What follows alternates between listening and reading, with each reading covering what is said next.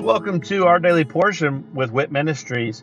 I'm Matt Russell, and I'm the director of WIT Ministries. And at Walking in Truth Ministries, we want to help people to be able to live a more God-centered, God-focused life, and in every aspect of their life. So the purpose for this podcast is for us to really strengthen our biblical discipline of reading the Bible. So I'm going to read a scripture every day where I'm going to share a nugget about that scripture, and then I'm going to say a little prayer at the end, and that will be the entirety of our episodes for this podcast.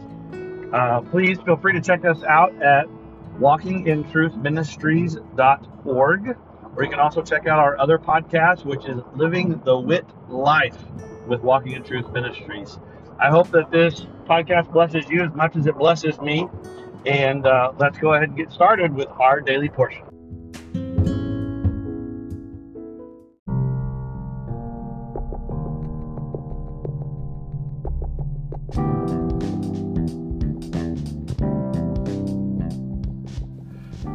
Are you concerned about what the future holds? Are you confident that the retirement plans that you have today will still be secure tomorrow? Let us help you by clearing up the uncertainty. This is Matt Russell, the director of WIT Ministries. Many of us at Walking in Truth Ministries are bivocational, working in our ministry as well as in the financial services industry at Win Big Financial Group. We help people to build a tax-free and risk-free retirement. Give me a call at 817-903-2575 to support our ministry and to secure your family's financial future. Again, call today at 817-903-2575. Thank you and God bless.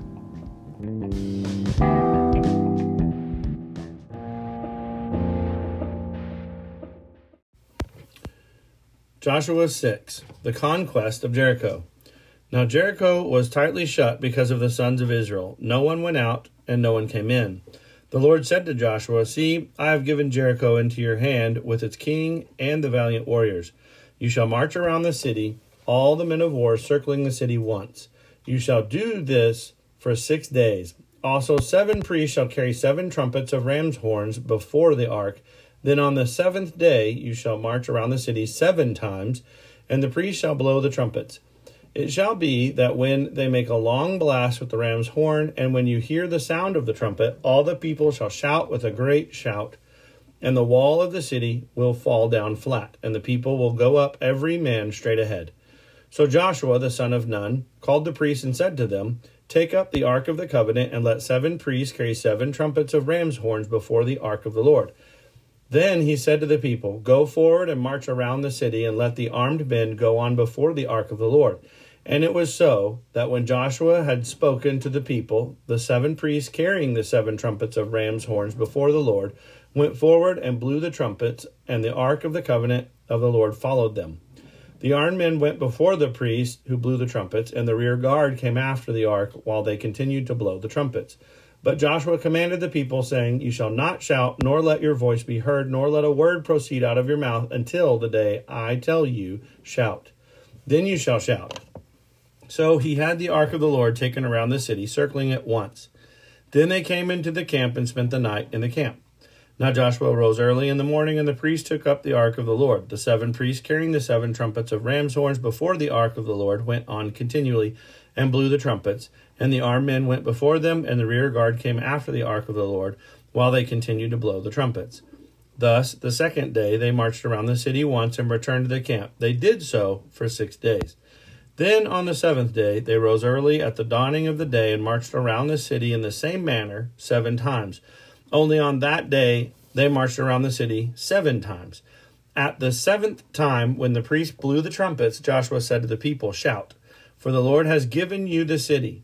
The city shall be under the ban. It and all that is in it belongs to the Lord. Only Rahab the harlot and all who are with her in the house shall live, because she hid the messengers whom you sent. But as for you, only keep yourselves from the things under the ban, so that you do not covet them, and take some of the things under the ban, and make the camp of Israel accursed, and bring trouble on it.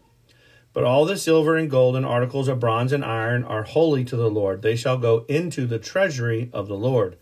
So the people shouted, and priests blew the trumpets. And when the people heard the sound of the trumpet, the people shouted with a great shout, and the wall fell down flat, so that the people went up into the city, every man straight ahead, and they took the city. They utterly destroyed everything in the city, both man and woman, young and old, and ox and sheep and donkey, with the edge of the sword. Joshua said to the 2 men who had spied out the land, "Go into the harlot's house and bring the woman and all she has out of there, as you have sworn to her." So the young men who were spies went in and brought out Rahab and her father and her mother and her brothers and all she had. They also brought out all her relatives and placed them outside the camp of Israel. They burned the city with fire and all that was in it. Only the silver and gold and articles of bronze and iron they put into the treasury of the house of the Lord. However, Rahab the harlot and her father's household and all she had, Joshua spared, and she has lived in the midst of Israel to this day, for she hid the messengers whom Joshua sent to spy out Jericho. Then Joshua made them take an oath at that time, saying, "Cursed before the Lord is the man who rises up and builds this city Jericho. With the loss of his firstborn he shall lay its foundation, and with the loss of his youngest son he shall set up its gates." So the Lord was with Joshua, and his fame was in all the land.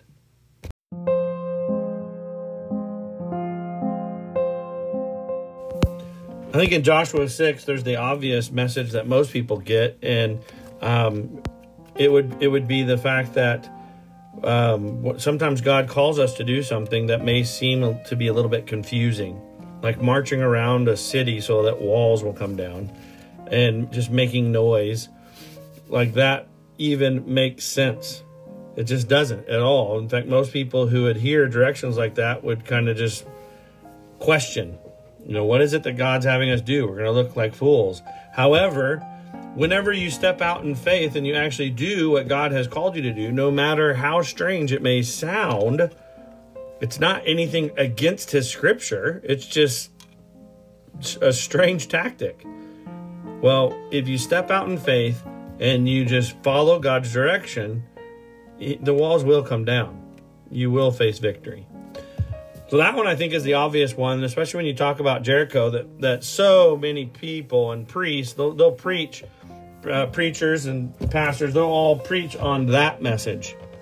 But I think another one that's kind of missed here is the fact that God is showing us a really big truth that we got to pick up on. It's the fact that whenever we go into battle, and whenever we have anything that's gained because of the battle, whether it be riches or land or just any kind of a possession that we've gained because of the battle or the victory, God's showing us here that is for the king. In fact, in this specific one, he's saying anything that's of value comes back into my house. It goes into his coffer, not into the individuals who fought the fight. It's the king, which is God. In this case, it's for him, for his kingdom, for his ministry. And he even goes on and says that if you bring something in and you just take it secretly for yourself, you're going to bring a curse into the nation, into the people. Not just into your own house, but you're going to be bringing a curse in that will affect more than just you. And it's something that for the longest time we've seen that when people in Hollywood or in movies or anything, we can see that when there's a battle and someone is victorious, whenever someone goes and starts picking through the pockets and taking possessions for themselves, they're looked down upon as a thief. It's not something that's glorified. It really is. They are looked at as a thief, taking possessions from a dead person they just killed. Well, the Nazis did a little bit different there. The Nazis, they started almost kind of glorifying that, but it was brought in not to the king or to the actual government. That was the goal, but it was whoever the commanding officer was. So the commanding officers started to bring in things for themselves rather than what they're supposed to do, taking it all the way to the ones who are in charge. And then you started to see that those soldiers started to do it kind of secretly on their own. And again, people looked down on it, but it became a little bit more of a norm. So, taking all this from God's example as to how we're supposed to do this, into the way the world is kind of seeing it today, to where it's becoming a little bit more of the norm to keep it yourself. Let's now look at spiritual battles, because we're facing spiritual battles daily. In fact, our battle's not with flesh and blood. That's what the scripture says. It's a spiritual battle.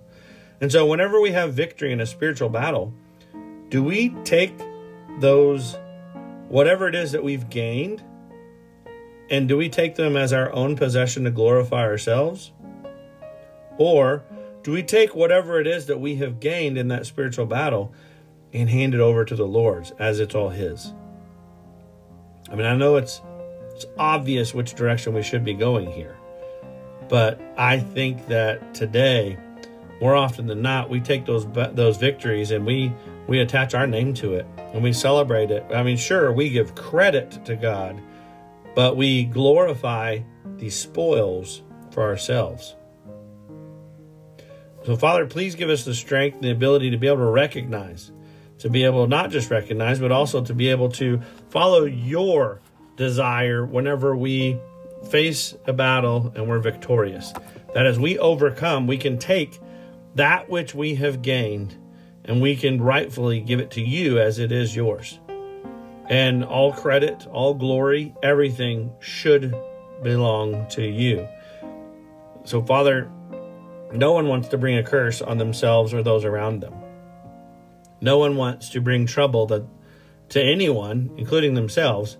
Yet I know that sometimes we do that. We just bring things onto ourselves unknowingly. And I pray that you could just highlight for us those situations that we need to make right, so that we can make it right, that we can be in right standing with you. I pray for all this in Jesus' name. Amen.